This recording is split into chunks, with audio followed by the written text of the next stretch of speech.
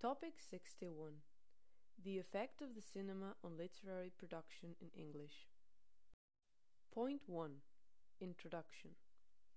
Motion pictures are the most important narrative art form of the 20th century, having taken on the functions served earlier by dime novels, serial novels, stage melodramas, professional storytelling, etc. These earlier forms continued into the century and were supplemented by comic books, radio, and television. But it's the motion picture that came to dominate them all. The motion picture is a remarkably effective medium in conveying drama and especially in the evocation of emotion. No other art has proliferated as much in the 20th century, nor can any other equal it in popularity or influence. The motion picture is the newest of the generally recognized fine arts. Point 2. Films of art and the art cinema. Interpretation may be used to describe the type of motion picture in which a play, a ballet, an opera, or some other work of another art form is kept virtually intact and recorded by the camera and microphone. Adaptations of novels or plays recreate the work in motion picture form, but interpretations merely give the performance a wider audience. Most motion pictures of operas and ballet may be classified as interpretation. Public and cable television have become obvious sponsors and disseminators of this type of film. Recently, imaginative and innovative cinematic techniques have been employed to record operas, ballets, and stage plays. Point 3. The cinema and literature. The relationship between the two arts is complex. It has functioned at many different levels through film history and shows multiple dimensions. The writer's attitude towards the cinema and the film director's views on literature, the nature of the process of adaptation, the relationship between the cinema and specific literary genres, the film careers of many great writers, scripts considered as literary material, the cinema as reference for literature, the use of literary techniques in cinematography, superb films which developed from mediocre books, and the opposite case, that of excellent books made into disappointing film. Point 4. The script.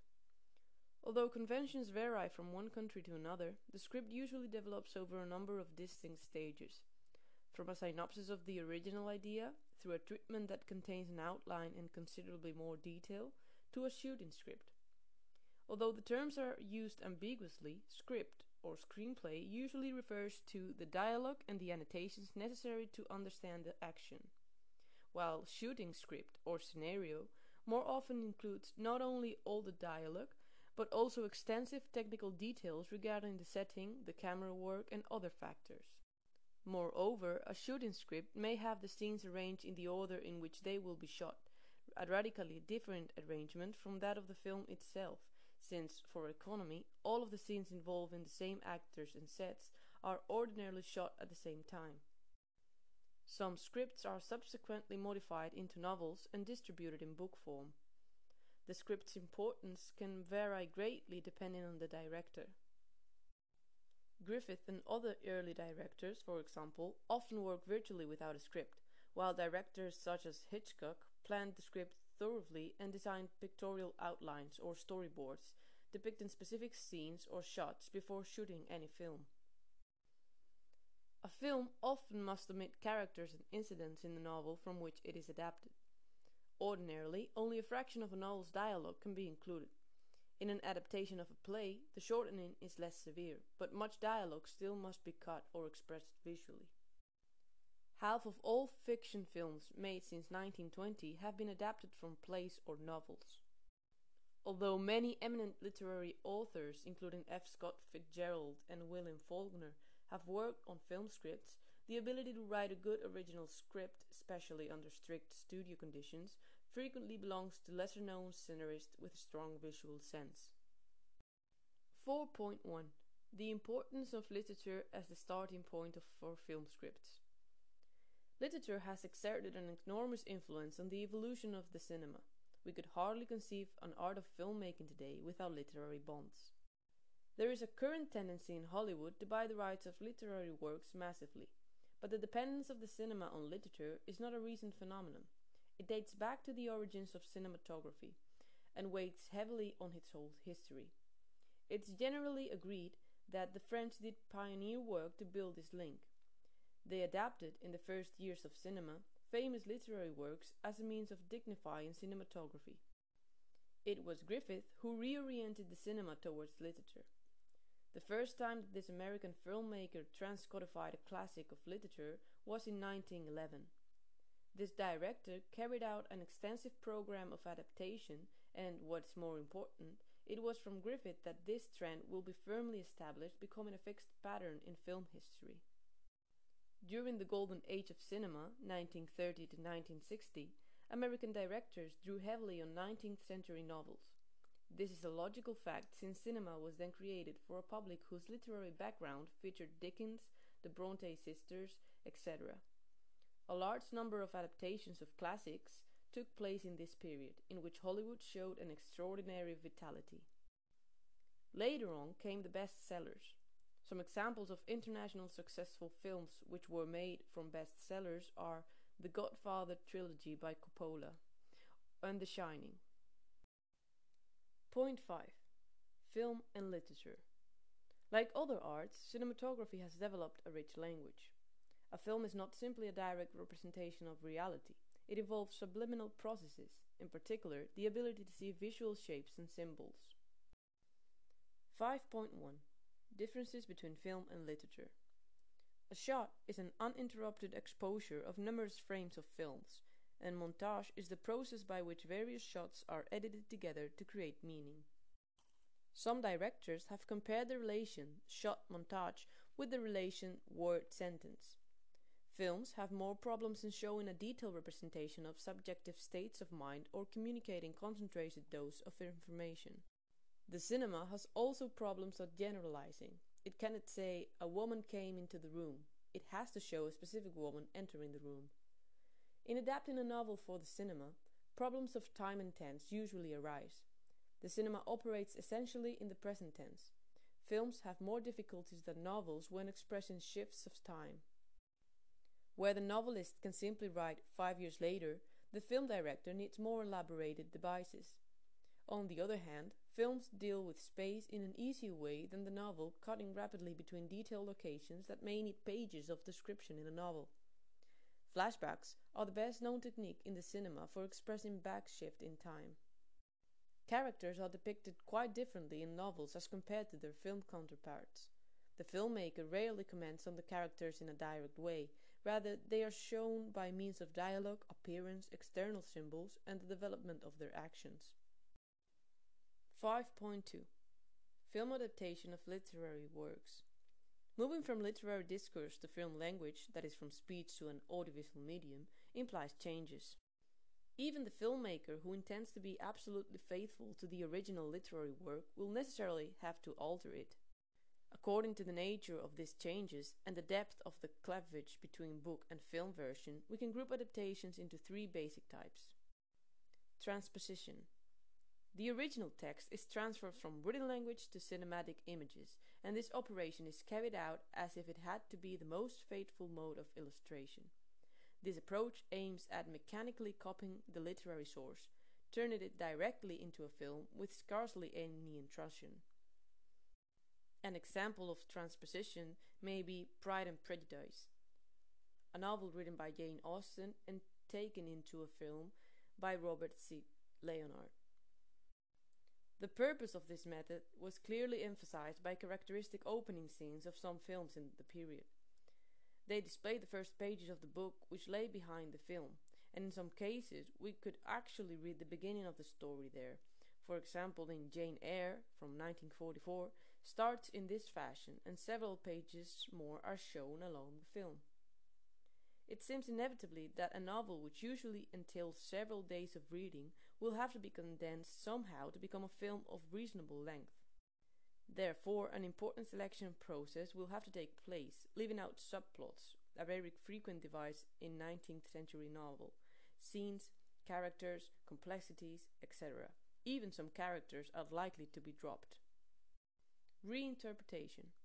This strategy consists in preserving the original text, but at the same time doing a substantial reinterpretation that usually connects with the contemporary world.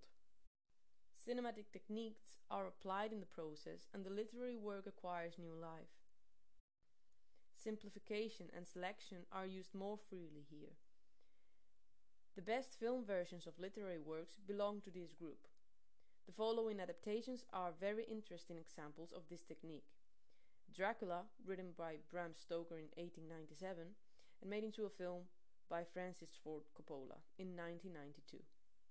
Or Robinson Crusoe, written by Daniel Defoe in 1719 and taken into a film by Luis Buñuel in 1953. Free adaptations. In this type of adaptation, literary text and film version are linked by analogy. Certain situations, characters, etc. might remain, but the original writer's structure and artistic vision suffer a thorough transformation. Substantial deviation occurs, and the result is, at its best, a different work of art. We could mention the following examples. The 39 Steps, a Hitchcock's 1935 film version of John Buchan's homonymous work from 1915, is an excellent example of this approach. Here the transformation is very deep, from a teenage adventure story to a very sophisticated comic thriller. Point 6. The effect of the cinema on literature. The attitude of writers towards the cinema was for a long time a negative one. This was probably due to its technological and industrial origin, its showiness and popularity. Later, when the cinema became mature and much more powerful means of expression, many important writers turned to Hollywood to earn a living out of their ideas and fictions. The writers of the Lost Generation and the realist writers of the 50s were said to have cinematographic vision of life. They used external features and details for the reader to deduce, from the behavior and external appearance of the characters, their real nature, just as cinema normally does. Some of the specific influences of cinema on literature are the fragmented structure of language and plots in modern novel. In this respect, we can name the parallelism between Orson Welles' Citizen Kane and the novels of John Dos Passos and William Faulkner. The sudden beginning of many modern novels, going straight into the action without any representation, is related to the way cinema attracts the attention of the spectator from the very beginning. The traveling of the camera can be linked with progressive description in the novels. Point 7. The role of the cinema in the diffusion of literature in English.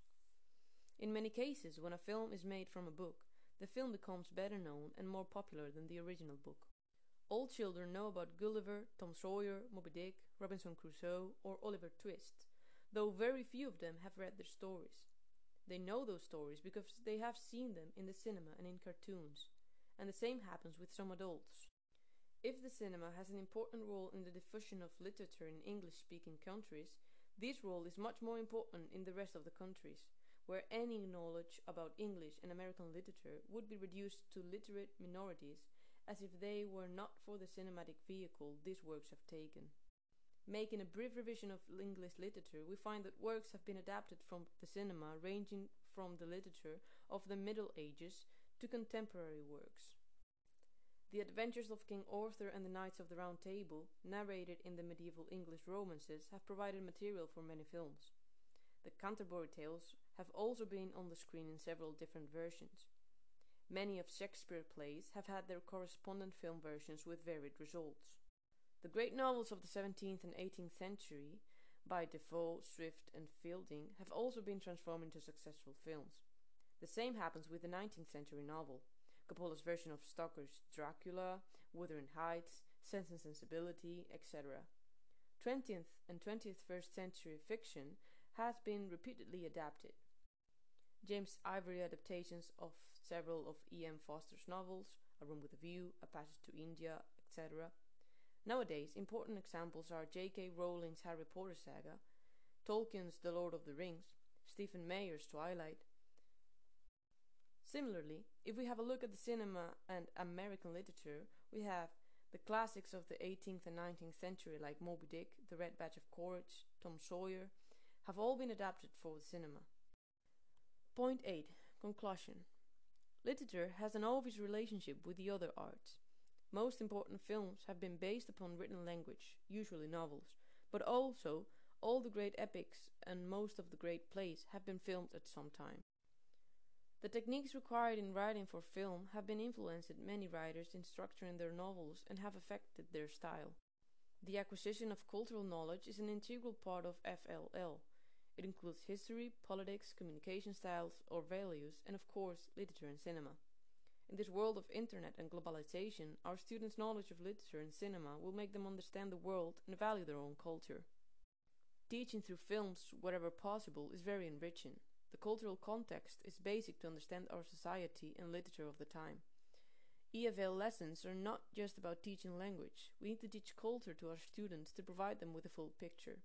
The use of smart books, e-books, films, and table computer reading applications can help us motivate our students in this sense.